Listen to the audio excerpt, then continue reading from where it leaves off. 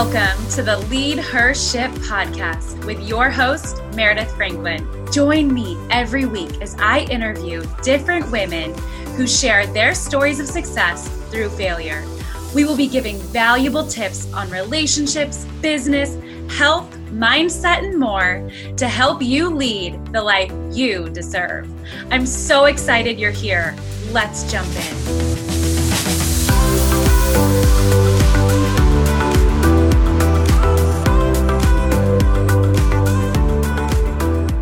Today, we have my friend Becky, who has over 15 years of experience in marketing, working for agencies, foundations, podcasts, apps, books, subscription services, documentaries, and regional and national events, both in the business-to-business and business-to-consumer sectors. She's the founder and CEO of BH Marketing School to give direct access to her and reliable and confident marketing training. She brings strategy, creativity, out-of-the-box thinking, and an unchanging ability to work collaboratively with any team. I cannot wait for you guys to hear her story. She's going to get really raw and vulnerable with us. I know at the end of this episode, you are going to be inspired and know that you can literally overcome anything in your life. Let's get started.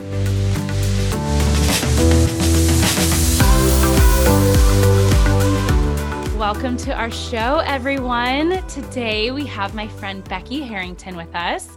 She has overcome so much stuff in the past 3 years. It's really insane. And when she told me about her story, I literally couldn't believe it.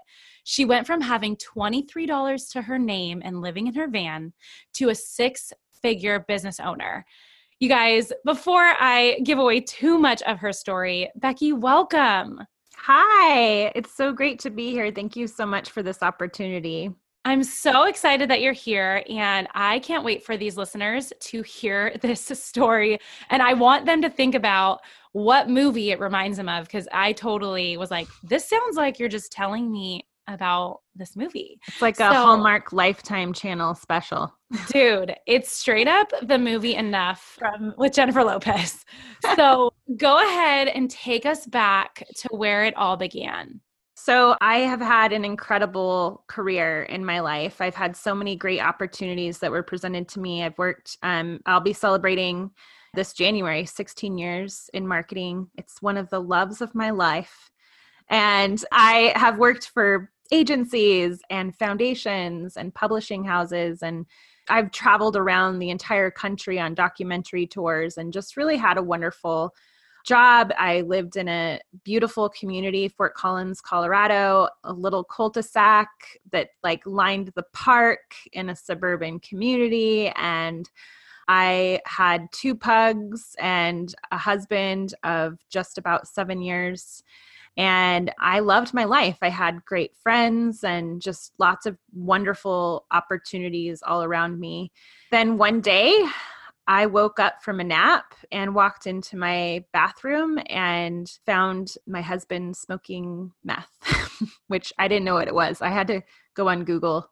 And then the Narcotics Anonymous people were like, do you need help? And I was like, well, obviously. And that just kind of unpacked what I would call 21 days of horror.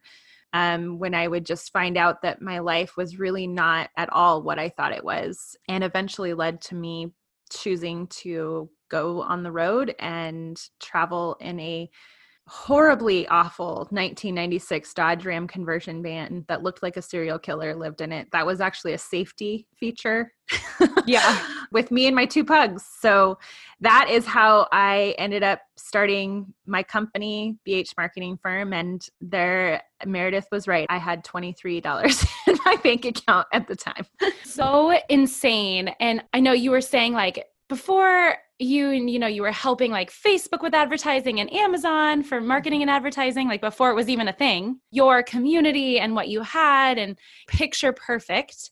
And then all of a sudden one day, everything falls apart to the point where your friends and family weren't safe if you were with them. Mm-hmm. And you told me, I don't know who it was who said hey, you've called us 12 times in 21 days, your wake up call. What was that?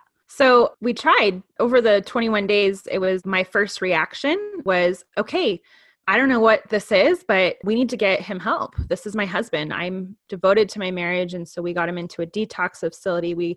The Narcotics Anonymous people helped us organize an intervention and like gave us tips for like what to say. And we got his friends and his family involved, and we talked him into going to detox, and we did all our homework and found rehab facilities, and we had a plan. And that's what I'm really good at, is formulating a plan. And, at the time I was definitely in shock, but I was not overly emotional. It was just like, all right, let's get this figured out. Unfortunately, what came alongside that was I started going through my house and our cars and our workshop and just all the things in our life are safe that, just areas that you just don't go into because like, why do you need to?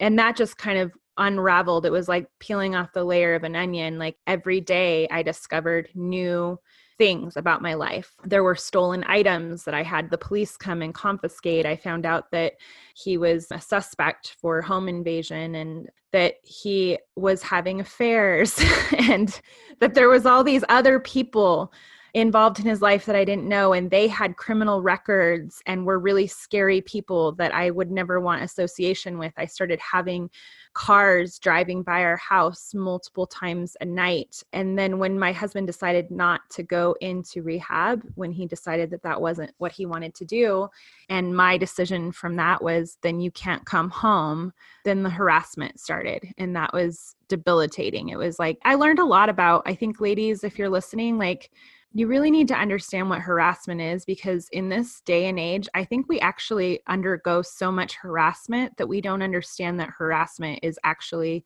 a violation of your right. It's a criminal activity. And I was so buried in what was happening that I didn't realize I was being harassed on text messages. I was being harassed by emails.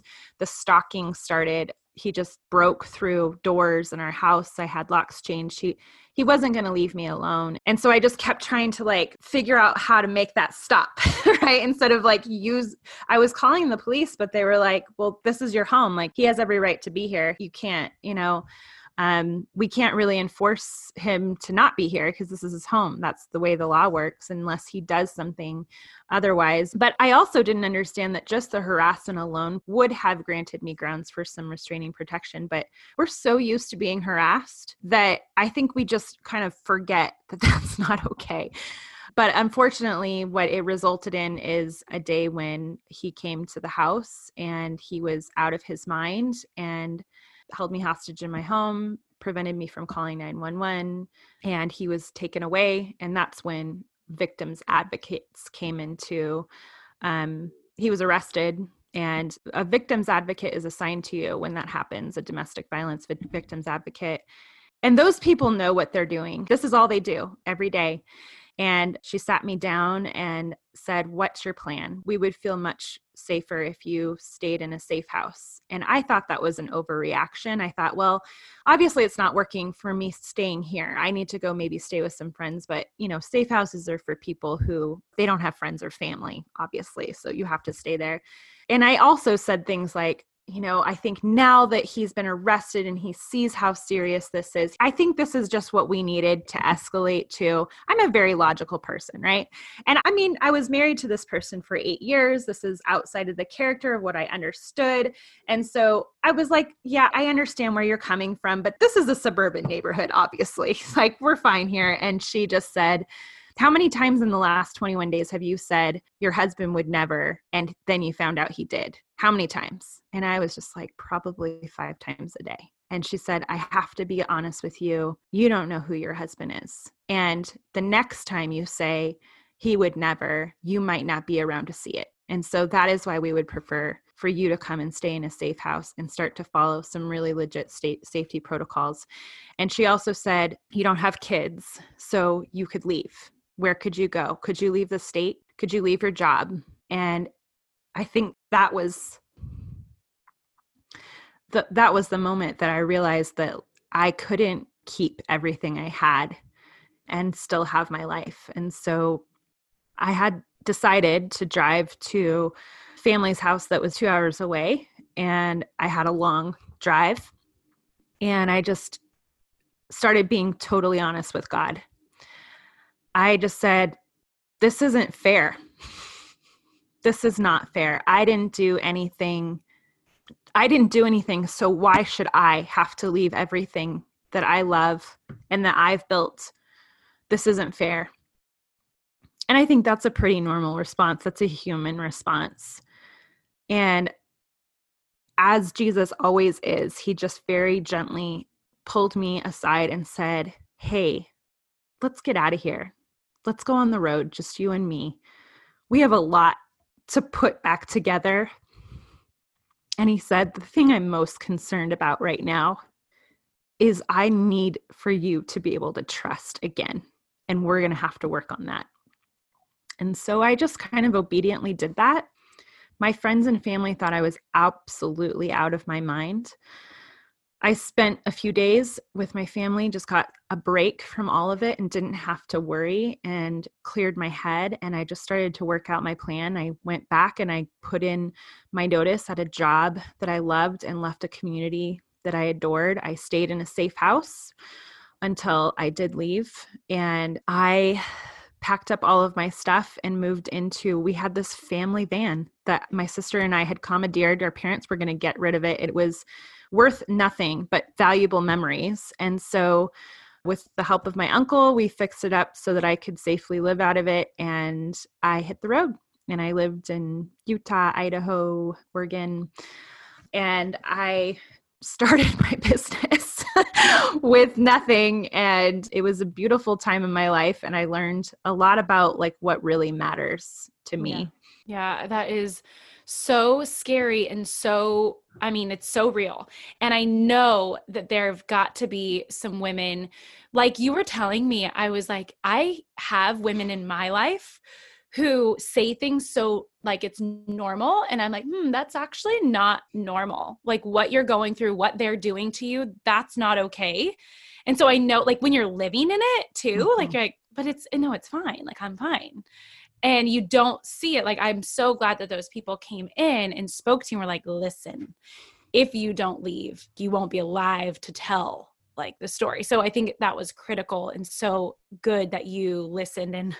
And when you went to the safe house too, you said that was the first time you actually slept. It was. Yeah. Because of all the locks or whatever, right? Safety is a weird thing. I think that we actually most of the time feel pretty safe, and we take that for granted. And there were 2 instances where I really learned what safety was. And one of them was I tried staying at friends' houses and that didn't work out. And I just couldn't sleep. I was one eye open every single night. So I decided to go to the safe house, and there were people who were like, oh, Becky, my husband, he would never, like, you stay here, you're going to be fine. And there was all these deliberate plans about how I was going to leave my car here, and then they would pick me up and drive me and all these elaborate things. And I finally just was like, I got to do something. And so I went through, and here's what that experience is like. You show up and, there's an intake registration process, and they actually take all of your belongings and they put them in this giant machine that actually checks for bugs, and they debug every single item, your phone, your computer, everything gets debugged, so that if you have had something placed on you without your knowledge, and from what I learned, that can be as simple as like a little sticker on a piece of clothing. So they go through and they debug all of your items, and then you go through a series of getting fingerprinted for fingerprint locks. You get a series of codes. There's different codes for different doors. It's a lot to remember. But you basically, when you get into the compound, you go through security past fence where you park your car. Then you go into a security coded door, then you go through a thumbprint door, then you go through another security printed door, and then you get access into like your community. And then your individual bedroom has its own security code. So there's a lot of safety measures within the community. And I slept on this plastic twin mattress better than I had slept in 3 weeks. I just crashed for the first time. And every night that I slept there, I just slept soundly because I knew that I was safe. And when you're not safe, that's a big deal. And so it's really, those safe houses are designed not just for your physical protection, but I think also to give you the rest that you need to make better decisions mentally and emotionally. Yeah, that makes so much sense. And you said that you'd seen children there too, and that they're resilient and like protecting their parents and stuff. That's got to be hard to see because you're like, I'm an adult, for a child to go through something like that. Crazy. But okay, you also said that you were the type of person that opportunity was the kind of thing that you ignored most of your life, and that you were really like a play it safe type of person. Yeah, I was working a great job, but it was also a safe job. And I had known for a few years that there was another opportunity for me. And a lot of people would make comments like, why haven't you gone on out on your own? You could make so much more money. And I knew it, and I even wanted it. But I also wanted the security so much more and the stable environment. And I had so many friends. I'd go to work and it was just like all the people I loved were there. And so why take any risks? And I even inside of that building, while I innovated a lot there was a lot of risk that I was still getting pushed into. And I was really not maximizing full Becky in my everyday life. But when I had to go out on my own and start my own business, I was forced into having to, what I would say is like, if you're driving a car and you're going a safe speed, you're going 65 miles per hour on the freeway, and that's the speed limit, and you're driving safely and you're not slow. You're not like driving 30 miles on the freeway. Like I was going a steady 65 miles and I was very happy staying in the right-hand lane and just coasting. And what happened was that all of this forced me into a position where I had to go 85 miles, 95 miles. I would say that 2020 is how fast can this car go? And it's really pushed me to, I wouldn't say go outside of my comfort zone. Everything I'm doing, I'm very comfortable with, but I'm putting myself out there in a way that I hadn't done in a really long time. And it's been really good. It's been a really good experience. Yeah. And you said to me, this was such a good quote. I loved it. I wrote it down. God used catastrophe to burn it all to the ground for you to grow out of it. Yeah. I'm sure that this won't come as a surprise to most people who have been following Jesus, but beauty out of ashes was something that was spoken over me so many times in this process. As people prayed and asked God, like, what can I say? People would just come up to me and say, Becky, beauty out of ashes.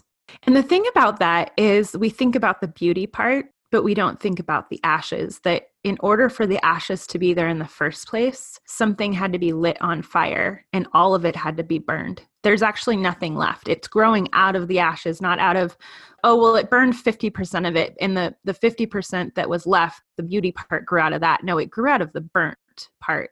And so beauty out of ashes is such an encouraging thing to say to people. But what we forget sometimes is how painful it was to watch all of the burning happen. And my friends stood as we burned things. And I really I had to lose everything in order to get where I am today. But the pain that you experience in the burning, it stays with you for a very long time. I don't want to say forever because I want to believe that it won't be there forever, but it stays for a very long time and you don't forget it. Yeah. And your friends were like a massive part of that. They helped you pack up your house. And so you were like, they've used bubble wrap and so delicately. And now I think you said like 32 pieces of clothing or something like that. Yeah. Then you didn't wear I was anything. down to a legit minimalist wardrobe. I had been talking about being a minimalist for a long time, but I was a legit minimalist. Yeah. 32 pieces of clothing is all I could fit in the van because obviously I had to take a lot of books with me. So I had my priorities.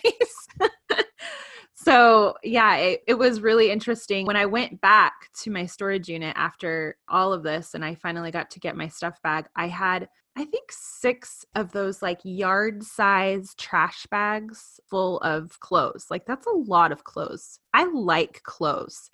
And I was so excited to get back to them. Like I couldn't even really remember what was there, but I was so excited. And I unpacked them and I didn't want any of them. I did not keep but maybe a handful of things.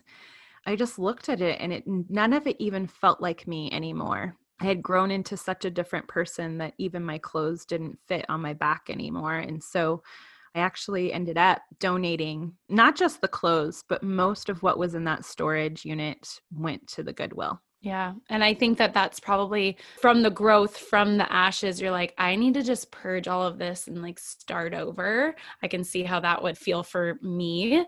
I just feel like, okay, let's just not. And because you lived in a van, for how long did you live in your van? So I think it was probably a half a year all told. And I got to summertime and I had planned, right? It seems like camping is a summer thing, not a winter thing, but I didn't have air conditioning. And so I had a heater that worked off of a marine battery. So it was actually pretty cozy in there in the winter. But when I hit the summer months, it was so hot and it was going to be more expensive to try and figure out how to get an air conditioning unit that could run off of a marine battery than to move into government assistance housing in Oregon. It was a motel room. So like it was an old school motel room that was converted into an apartment. So it was just like one room with a bathroom. There was no kitchen. So I had to get like a hot plate. There was like a little bar sink and a refrigerator, small refrigerator. And I got a futon because that was basically all that could fit.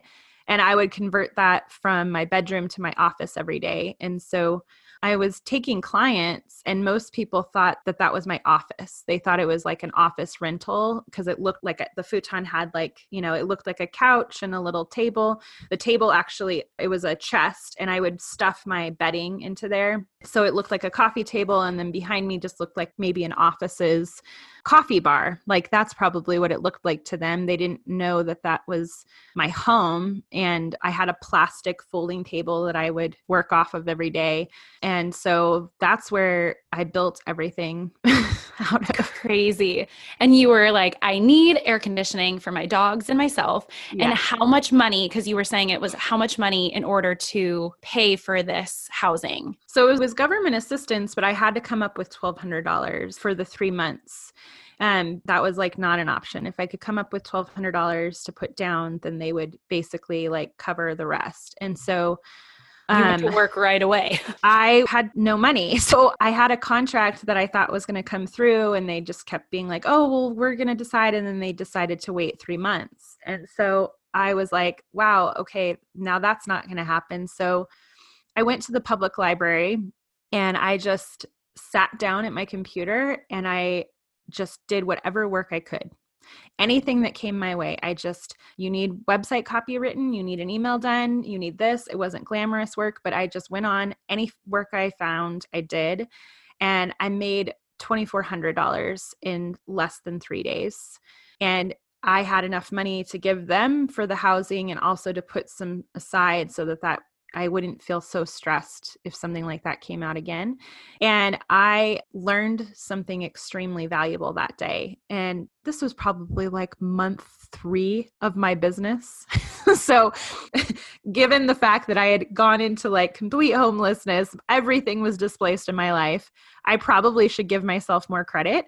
But I was so lost in how to really get things going. And after that day, I was no longer confused. It's very simple, actually. If you want to be in business, it's very simple. You have a skill, people want to pay for it. You can spend all your time on Instagram. You can spend all of your time on your website and getting everything perfect, or you can just go find people who need what you do. And in the beginning, it may not be your ideal thing. If you're stuck in a belief that you just have to wait for like the perfect thing, it doesn't start like that. Just go find people who have money to pay you for the skills that you have and do that every single day. And eventually you'll get to a point where you can say, well, I don't really want to do this kind of business anymore. And you'll stop doing that. That's a different problem. You have to wait to get to that problem. And once I changed my mindset about that, everything else in my business came into alignment. And I graduated from nothing to a 6-figure business within less than a year. Yeah. And you went on Upwork, you said all your skills, and these people who hired you were like, well, you're way overqualified for the people that I've been talking to. You're like way overqualified. But from those, I think you said 3 people, you got referrals. Is that correct? So 3 of those people had just come on to hire for a really small thing. But what they were actually looking for in the meantime was somebody who could take over all their marketing. And so 3 of those people actually turned out to be some of my biggest clients that I have today, who have gone on to refer more business to me. So that day that I picked up a Facebook ad that was like, turn and burn, get it done, here's $100, go on your way, turned into a $10,000 or more a year client. That's crazy. And I know you and I were talking about how you obviously had a burning desire and a need right now. I need this right now. So I'm going to but like you were saying, there's some people who are just like, maybe they don't really have that burning desire. Maybe they don't really need it that bad and they're comfortable. But there was this, I need this now. I have to do something. And so you got to work. It's amazing what happens when you have no plan B and you're literally hungry. And when that happens, your mind shifts, and it was such a gift that day. I will never forget what a gift that day was. And when I talk to a lot of female entrepreneurs, especially if it's a side hustle or you're a mompreneur and you have a primary caregiver who's taking care of all of the finances for you at home, there's nothing wrong with that. Like, that's great. Awesome. Good for you. But it can be a hindrance because it can make you feel like it's not that urgent.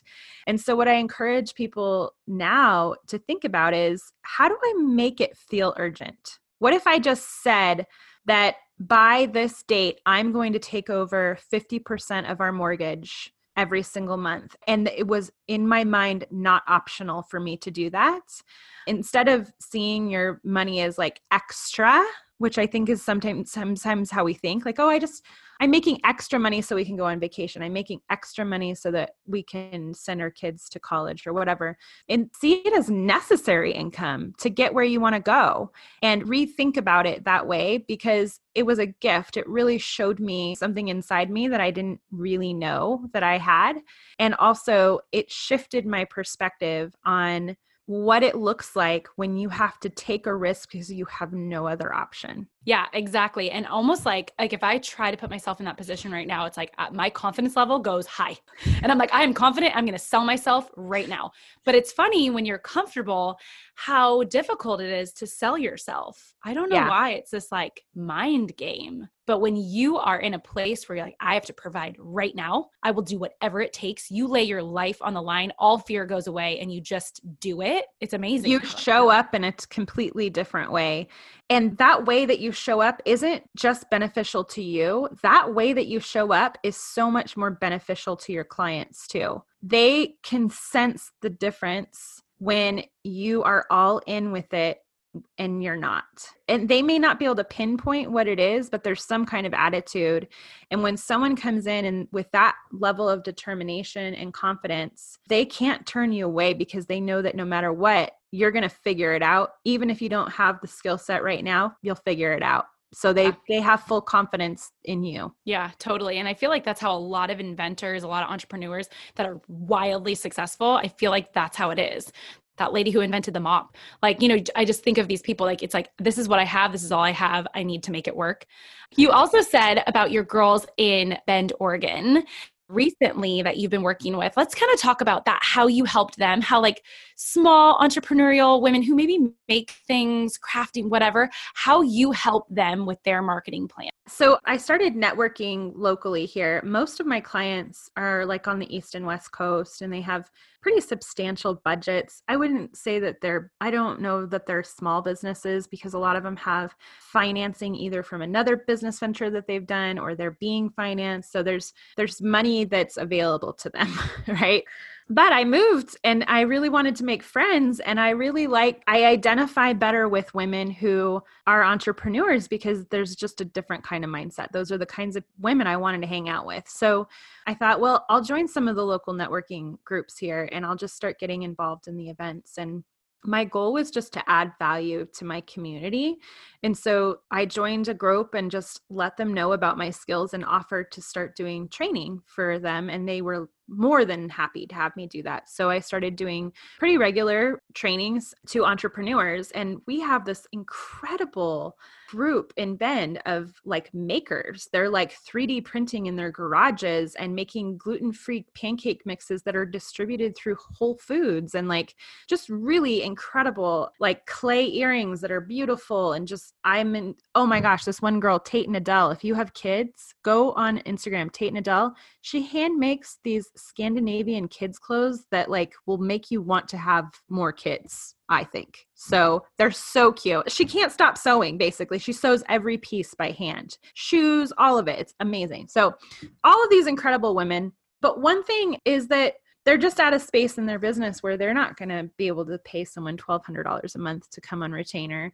And they would get so much out of the training. And a lot of times they would just be like, gosh, Becky, like if I could just have you like to be able to talk to if I need help. And so I'm a big believer that if your customer is telling you a problem, like it's your job to figure out the solution, right? So I can't obviously be working for free. That's also not an option, ladies. Working for free is not an option, even if you feel like you want to. So I decided to come up with a concept called BH Marketing School. And it kind of started out of a holiday boot camp that I did. Preparing for holiday marketing is legit important. When I was in publishing, we started holiday marketing meetings in July, people. In July, new websites were being made. People were working on email campaigns. Like we were planning out our discount codes. We had spreadsheets of discounts codes. Like it was a legit season of planning that really went on almost all year long. It never stopped really for Christmas, because if we didn't make Christmas, we were dead in the water.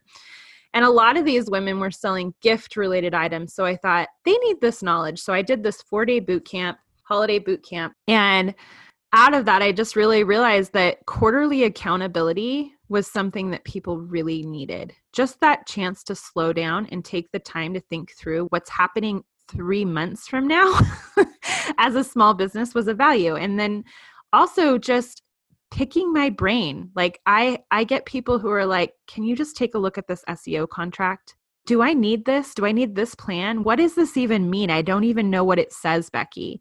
And just that simple advice was really valuable. So BH Marketing School is a community where you can join office hours every single week and you can bring those kinds of things to me. Becky, would you read my website copy? What do you think? Should I change something? And just right there on the spot, I can give direction and guidance and help people feel a little bit better. And then also quarterly accountability. So every quarter we're doing boot camps where we're looking at the seasonal holidays that are coming 3 months from now. And we're talking about what you have to do in order to be best planned for that and all of the ways that you can maximize your opportunities. And then monthly training on like, what the heck is SEO? And can I do some of that myself? The answer is yes. SEO is really not as complicated as it used to be. It's a lot simpler now.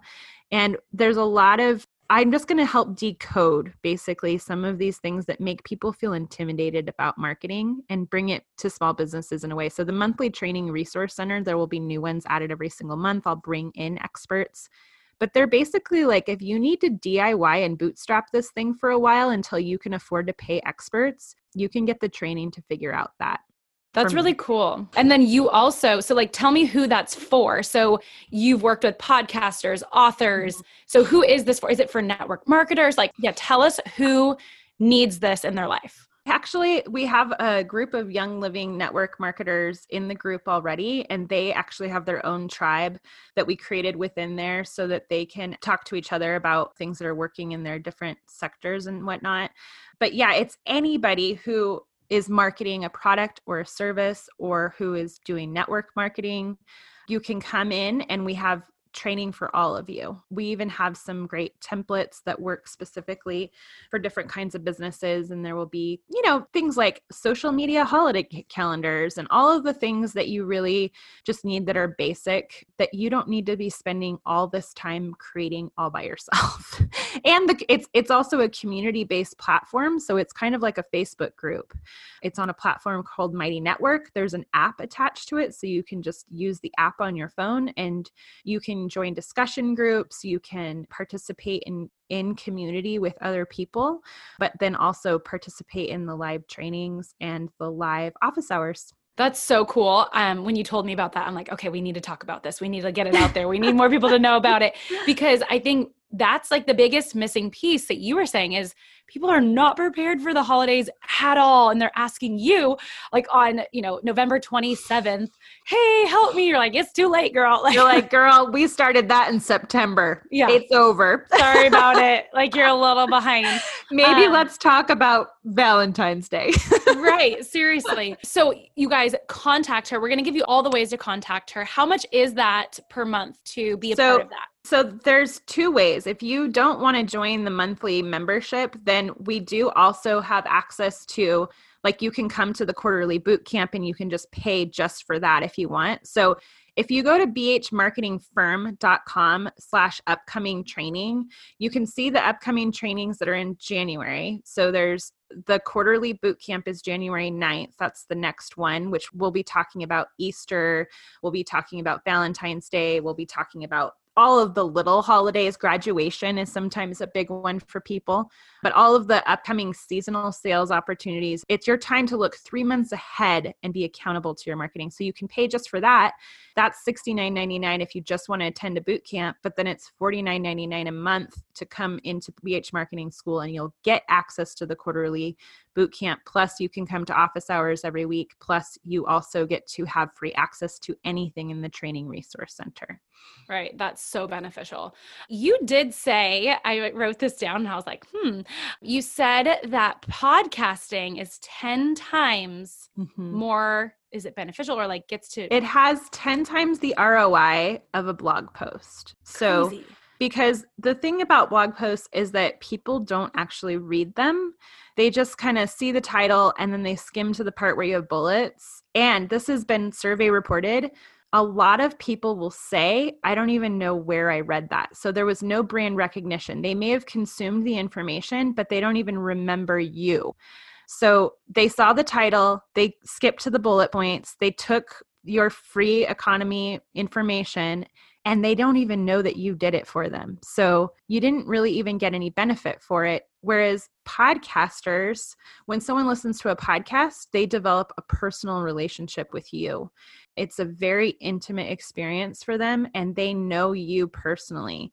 And so even if you have way less podcast listeners, like you could have, so think about that, like 1/10 of the blog readers, it's going to be a much larger ROI because people are going to be so much more invested in your personal brand and who you are. And they're much more likely to buy, not just from what you're selling, but anything that you talk about. Yeah, that was fascinating to me. I didn't even realize that, but that makes so much sense because I'll read something and be like, I don't even know where I got it, but I heard it somewhere, read it somewhere. Okay, why don't you tell us your number one thing for someone who went through what you did? What is like one thing right now that you can help that woman with? Like, what should they do if they're going through what you did with your ex-husband? So the first thing that you need to do is I would reach out to your local safe house. Every single city has one, and they are usually attached to an entire resource area. Once I got access to them, which I could have had access to them without having the police involved. I just didn't know. There's not just the safe house. They also handled every legal aspect of anything I went through, including my full divorce. I did not have to pay for a divorce lawyer. They handled all of it for me because of being a victim of domestic violence. There is so many resources available to you. So if your first worry is, well, how could I pay for this? Take that out of your mind.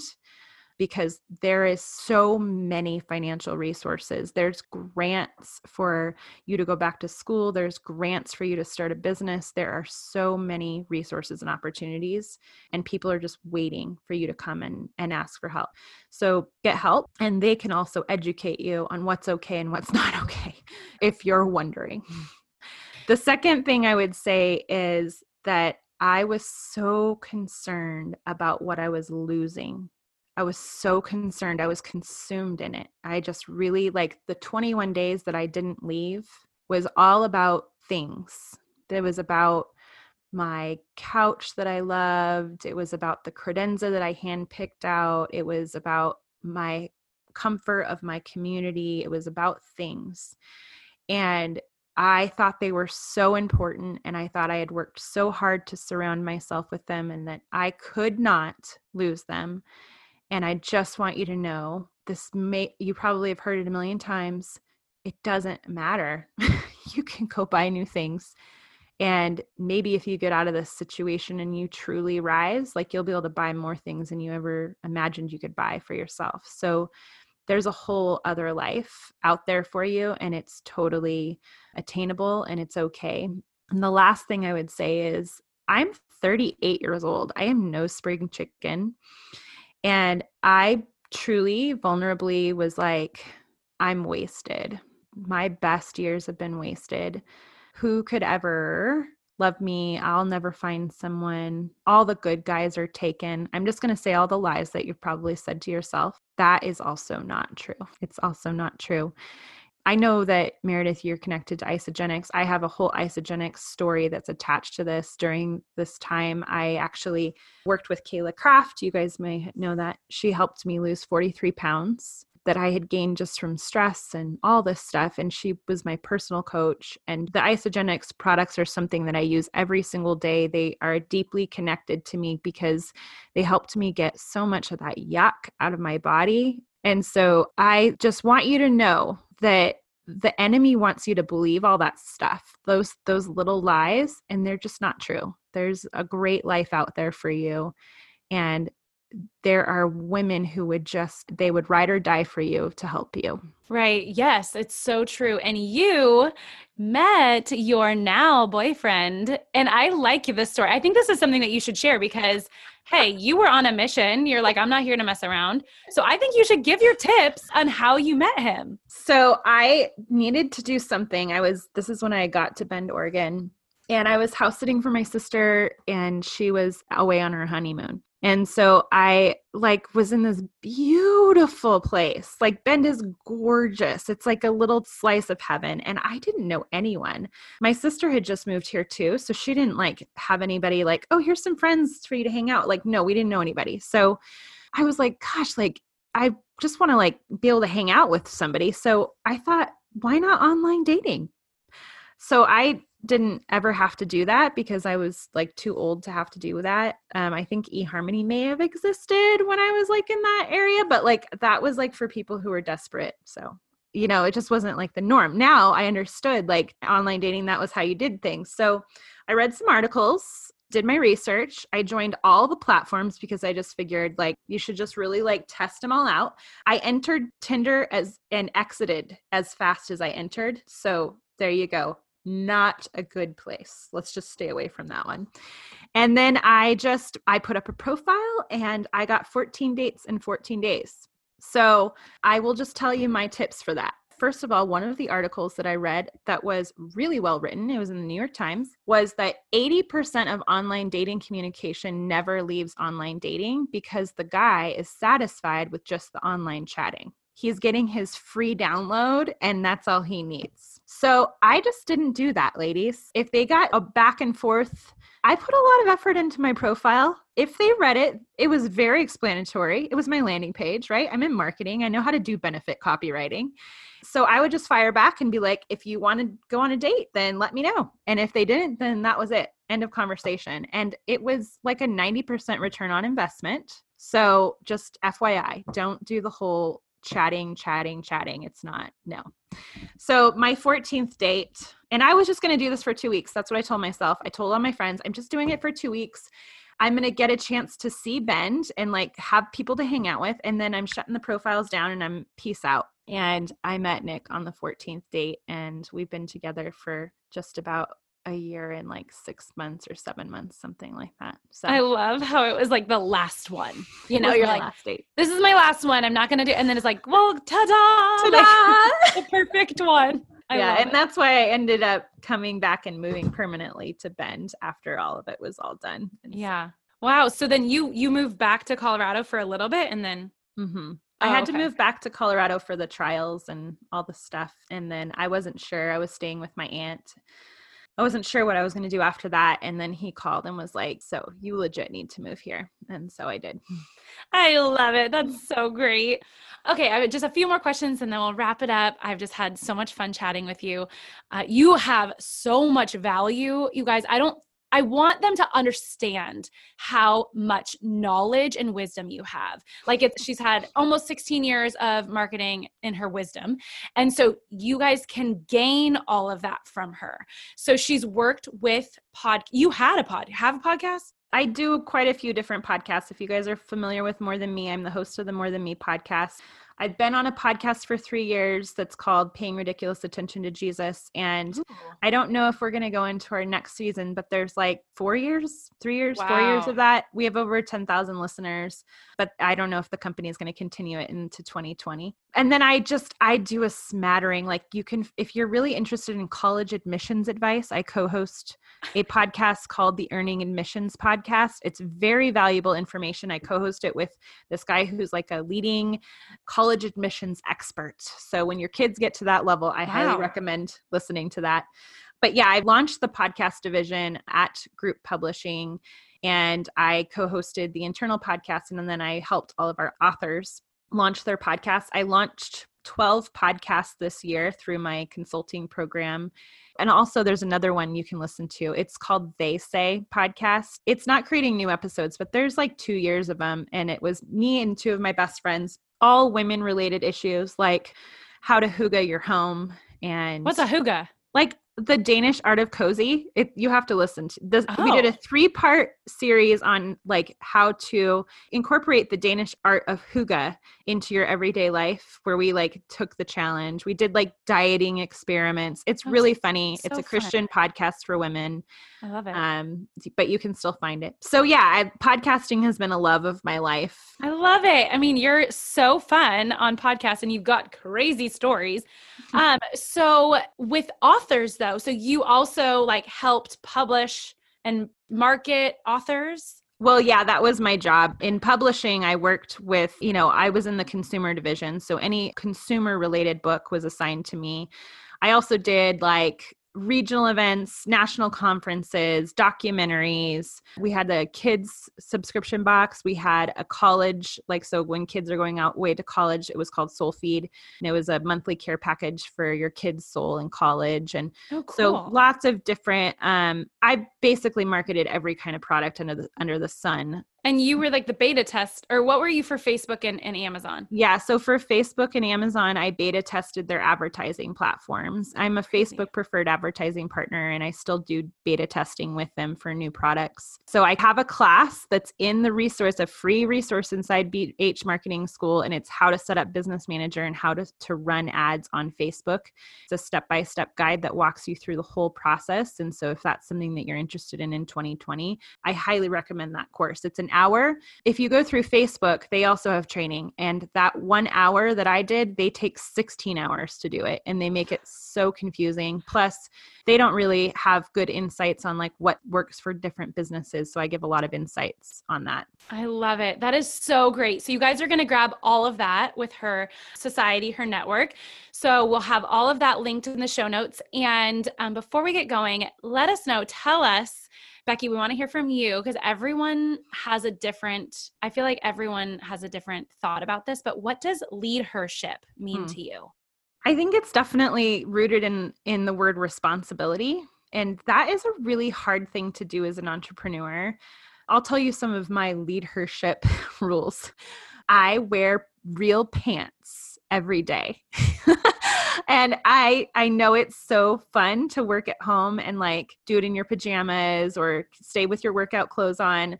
But for me personally, if I'm not wearing real pants, I can't do real work.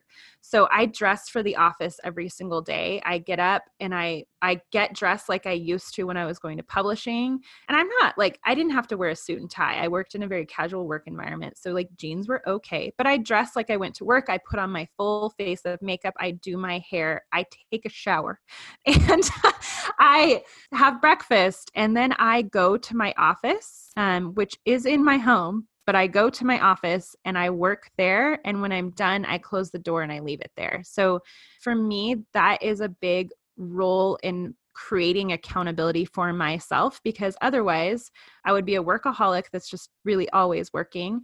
I would probably watch more Hallmark movies than create websites. And when I'm not dressed and put together, I don't give my best creativity. So that's one of the ways that like I would say I lead my ship. I love that. I think that's really critical. And it's like when you get dressed, you feel, I mean, it creates different posture and you just can go and hit the road. And I like that you leave the stuff in the office. I'm so terrible at that and I need to get better. Actually, Karina and I were talking about this, like how can we use, have our phones and have social media on our phones in a healthy way, because we know how beneficial it is, but it can take over your life and consume you. Mm-hmm. So we're kind of trying to play with that right now. And I think Mighty Networks is a great way to be in an office and then leave it. So yeah, it's so true. And just play with notifications on your phone, or like I like to use the do not disturb settings. So it creates do not disturb goes on at 6 p.m. every single day, and it doesn't come on until 6 a.m. the next day. And so I don't get any of those Instagram notifications. I have another friend who's an entrepreneur, and she's one of the most, she's actually on They Say podcast with me.